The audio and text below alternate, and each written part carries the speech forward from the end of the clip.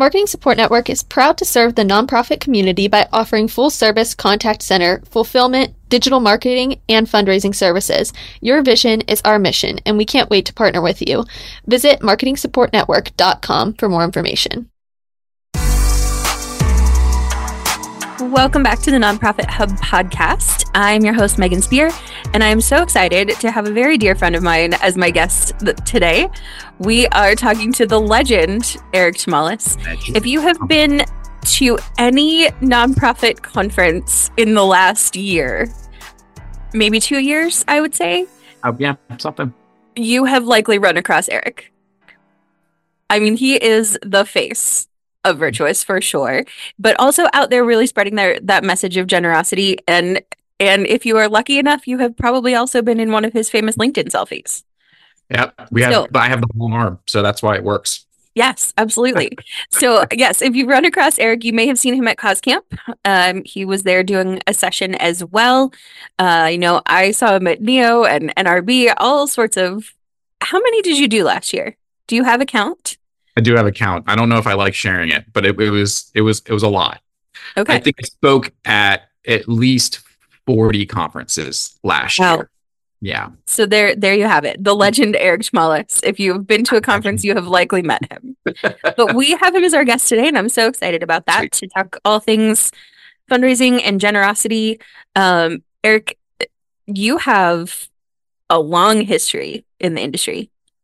Currently now, obviously, with Virtuous, but even as a fundraiser in your early career. So talk us a little bit about your history there and your time in the industry of nonprofits as a whole. Yeah, well, thank you so much, Megan. I really appreciate the opportunity to represent Virtuous, support Nonprofit Hub. We love what nonprofit leaders and individuals are doing to help grow generosity in their communities. The work they do is hard. We get it. And, honestly, I love sharing with folks all the time is, now I am a recovering fundraiser, right? So I spent my entire career on the front lines. I started back in the early 2000s. And, I remember, just taking over an organization and being told by our leadership, like, hey, we need to raise X amount of dollars. How are you going to do it as a 21-year-old? Right. And we had to change the way we did the process for 100 years in an organization. But I've loved getting out there, talking to donors. Us as organizational leaders, we have needs. We're trying to solve a problem, and we have these individuals in our community that want to support those problems. And just to be able to connect the two, that's just what propelled my career and my passion for nonprofit and supporting one another and helping grow generosity in our communities. I love that. Mm-hmm. So throughout your time, you were a fundraiser for a number of organizations. Mm-hmm. You're now with Virtuous. Mm-hmm.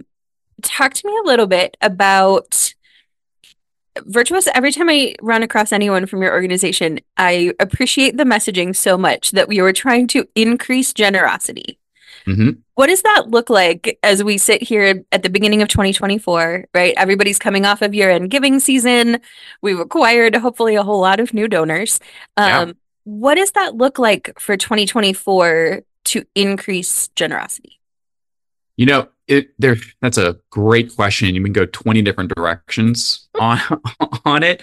I think a lot of the bigger issues is you're seeing it. I mean, I'm seeing a lot of and we'll get into it later in this conversation, more about the data and what we're seeing across the board with, the Giving USA and the FEP Fundraising Effectiveness Project and a couple other different data sets where donors are on a decline for organizations. But the unique thing, and I've heard it so many times, is when someone asks us, how do we acquire new donors? The easy answer is they're already in our database. They're in our system. They're in our community. They're in our network already. How do we go and deepen that relationship and grow generosity with them, right? And it's just having more personal conversations. And that's through Virtuous and a whole other of our platforms and responsiveness and everything else. But that's how we're going to grow generosity in 2024. We have a whole host of new ideas and new products that are going to be updated to our system as well.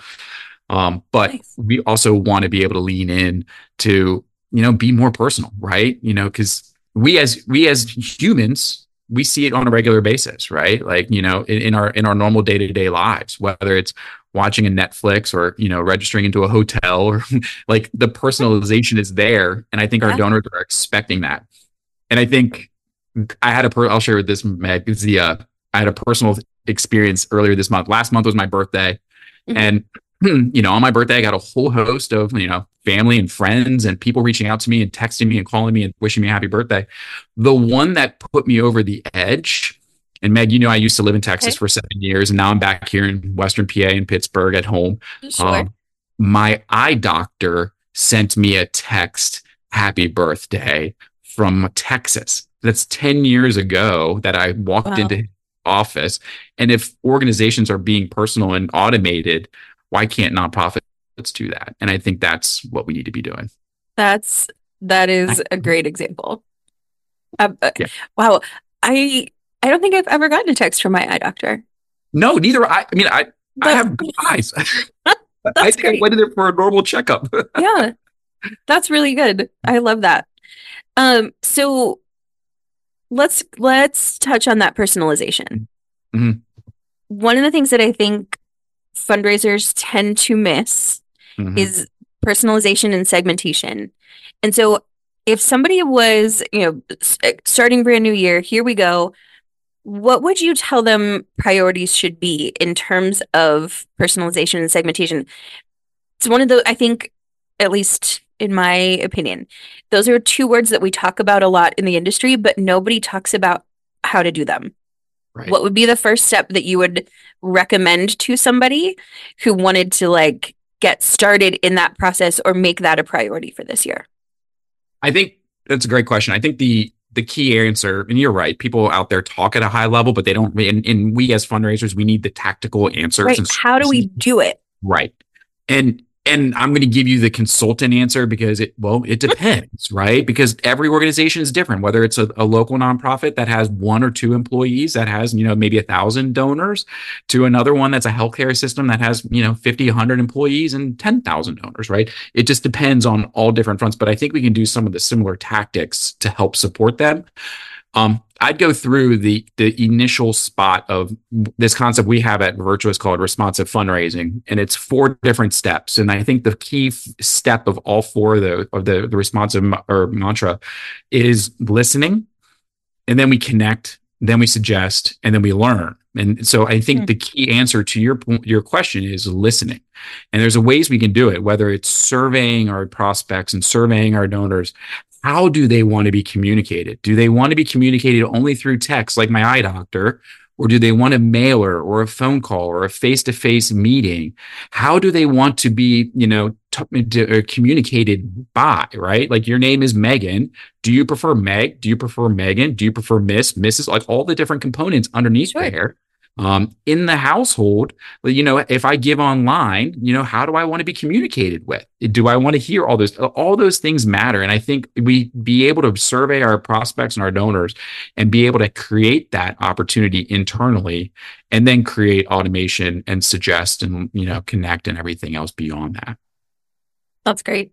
You and I have a mutual friend who also Mhm. lives in Texas, and I recruited him at one point to be a part of a study that we were doing with another consultant group going on a decade ago at this point.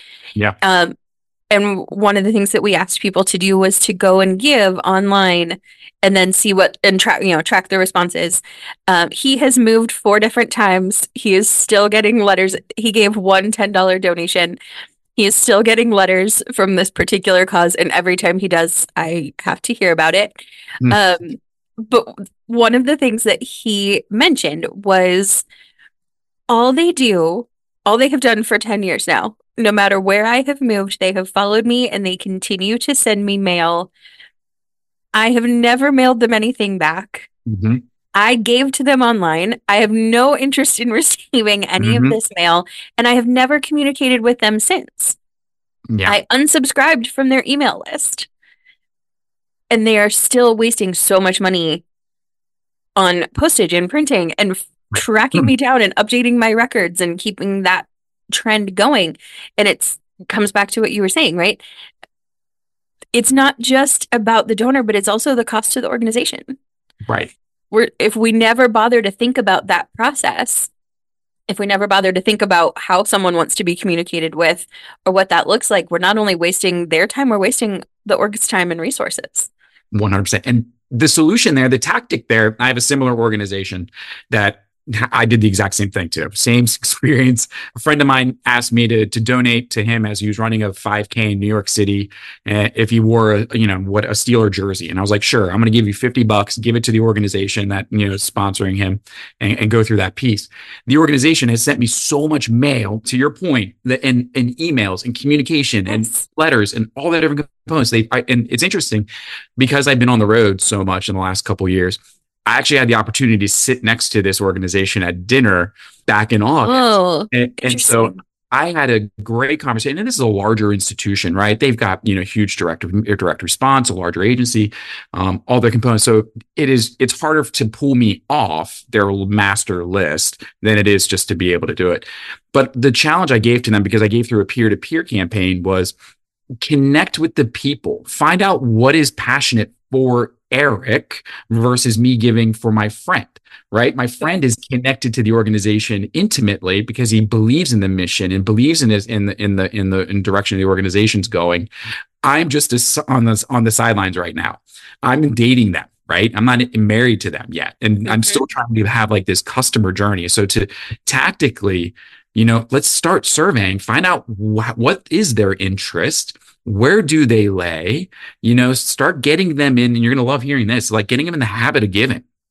Ask them for $10 a month, ask them for $15 a month, get them in the habit, and then grow generosity and become a future major donor, or planned gift donor, DAF donor, whatever it might be. I love how that goes back to your listening point, right? The key to listening is we can't listen if we're not asking questions.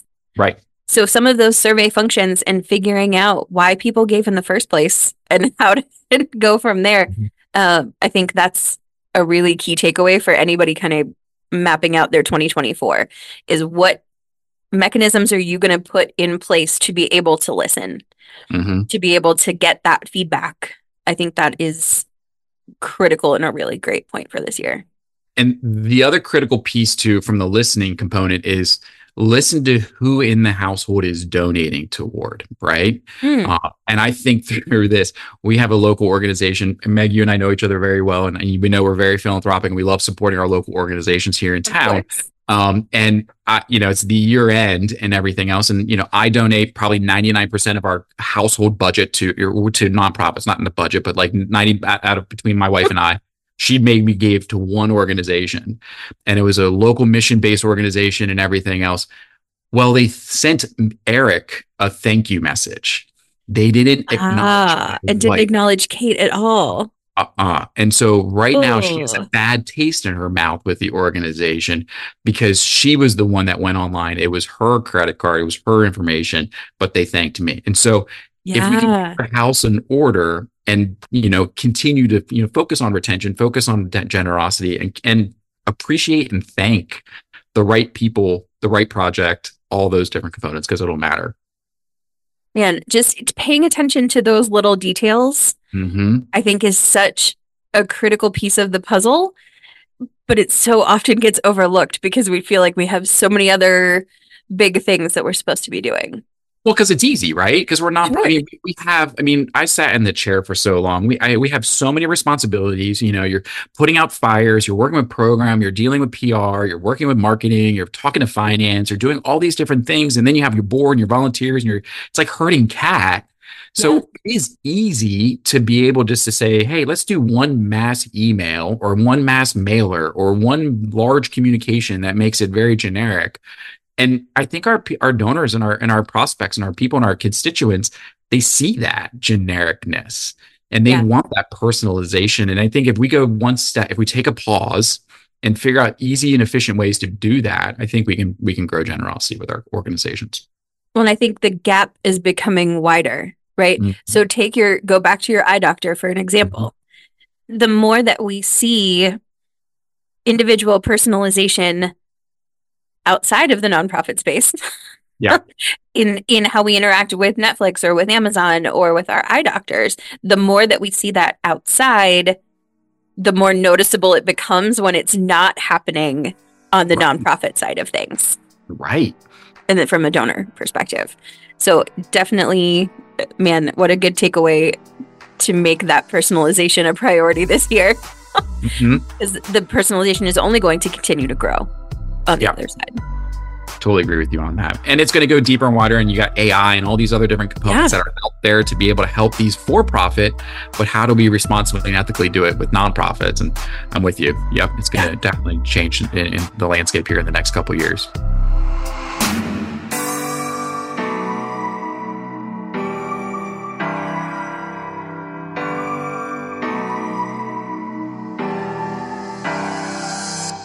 At Marketing Support Network, we are proud to support nonprofits by providing top-tier customer service solutions for your donors. Live U.S.-based agents are able to assist your callers by phone, email, website live chat, or social media response 24 hours a day, 7 days a week, 365 days a year. From taking donations to updating records, answering questions to placing orders, let Marketing Support Network help you take donor care to the next level. Visit marketingsupportnetwork.com for more information. Talk to me a little bit. I know you're my statistics guy. You're the data guy. You're who I go to. And I think you have a new report that's come out too, right? That is coming out soon. So talk to me a little bit about some of those other data trends that you had mentioned previously. Yeah, so I appreciate that. There's a lot more a lot more smarter people in the data set than Erik. That's the public school education right there. That are out there. But I do value the surveys and the data that we put out there across the industry. And when we start looking at individual reports, it doesn't really tell the whole story until you put all of the reporting from all of the vendors and partners and agencies together to see the larger landscape. And so I have the opportunity to represent Virtuous here on the Giving Institute and the GUSA Giving USA Foundation. We put out the report that looks at organizational giving across all United States based organizations. And you'll see that there is a decline in organizational giving. Or individuals giving directly to organizations. And I think it was because of the high in the pandemic and we hit all-time records and everything else. But when you start digging deeper into that data set, the change from 40 years ago to today is the larger increase in foundation giving. So grants are coming from I think RK Mellon's or the big, Bill Gates foundations. Those institutions are now supporting organizations at a higher rate than individuals. Individual giving is on the decline. Corporate pretty much stayed the same and bequests stayed the same.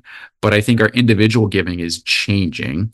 When you start looking at the fundraising effectiveness project that AFP puts out, which looks at all the data companies come together and provide anonymity of their data sets, you can see that the trends for all different giving levels year over year has been declining as well. And so, and then you go another step where, in the last 10 years, we've grown 400,000 nonprofit organizations just in the last 10 years. So there's a lot more sister charities. I don't call them competitors, but I think they're more sister charities that you're seeing that's out there. So all these are compounding on one on top of the other. You look at the M&R benchmark report that, United States citizens and individuals and Americans, they have a bad taste in their mouth and they don't trust nonprofits as much as they used to, and you look at the report where they trust for-profit businesses more so than nonprofit organizations trying to solve a problem. Wow. Which is scary. And then the other component is you look at the, Dickerson Baker put out a report where they looked at they surveyed staff and the retention of our individuals, and they looked at, what's the life, line of a gift officer. It's 16 to 18 months. And, individuals are leaving our industry. All these things matter. And I think if we take a pause, and I was just having a conversation with a friend of mine this morning before this podcast was, it's at beginning of the year, it's end of the year, trying to reconcile everything else for nonprofits. And I always struggled if we as a nonprofit were always in the red, we got our hands slapped by our board, right? We always had to do everything we could to be in the black. But Amazon was in the red for 8 years and look at the business, right? And I love telling folks that the nonprofit status that we have in organizations is not a way we should be doing business. It's just a tax code. It's how we're written as a business. We should be working like a for-profit business. Man, that's so good. Say that again. We as nonprofit organizations shouldn't run like a nonprofit. We should run like a for-profit because it's only meeting as a tax code that nonprofit status. Like we need to take a pause, look at our data set, learn from our mistakes, go deeper and wider in those data, and see how we can grow generosity because everything else is going to decline. And it's because we've been doing the same thing over and over and expecting the same results. So we got to take a pause and figure out challenges and solutions on how we can do this. Yeah. It's scary. It's scary. It is, but it goes exactly back to what we just said, right? We're seeing these trends in the for-profit world, in whether that's in our doctors or Netflix or Amazon or the banking industry. We're seeing all of those trends. Man, if we don't, the cost of not is becoming higher than the cost of change. Yep. Right? Okay, so let's go back to break it down because I want to make sure that we're also giving people some practical steps. Yeah. If we're looking at trends that are saying individual giving is on a decline, that's enough to pause some people and freeze them in their tracks because it's a terrifying statement. Yeah. Right? From your perspective, again, we talk about all of these high level things, but down to the brass tacks of how to do it. What does that mean for people's priorities as they map out 2024? So, Joe Fundraiser in his organization looking at the year, what does that mean for his list of priorities? Is it a higher focus on grants? Is it a higher focus on corporate giving? Does it change the priority level there? What does that look like from a really practical standpoint? I think practically, and I think there is, I kind of alluded to a lot of it right in that little, data spiel, right? Sure.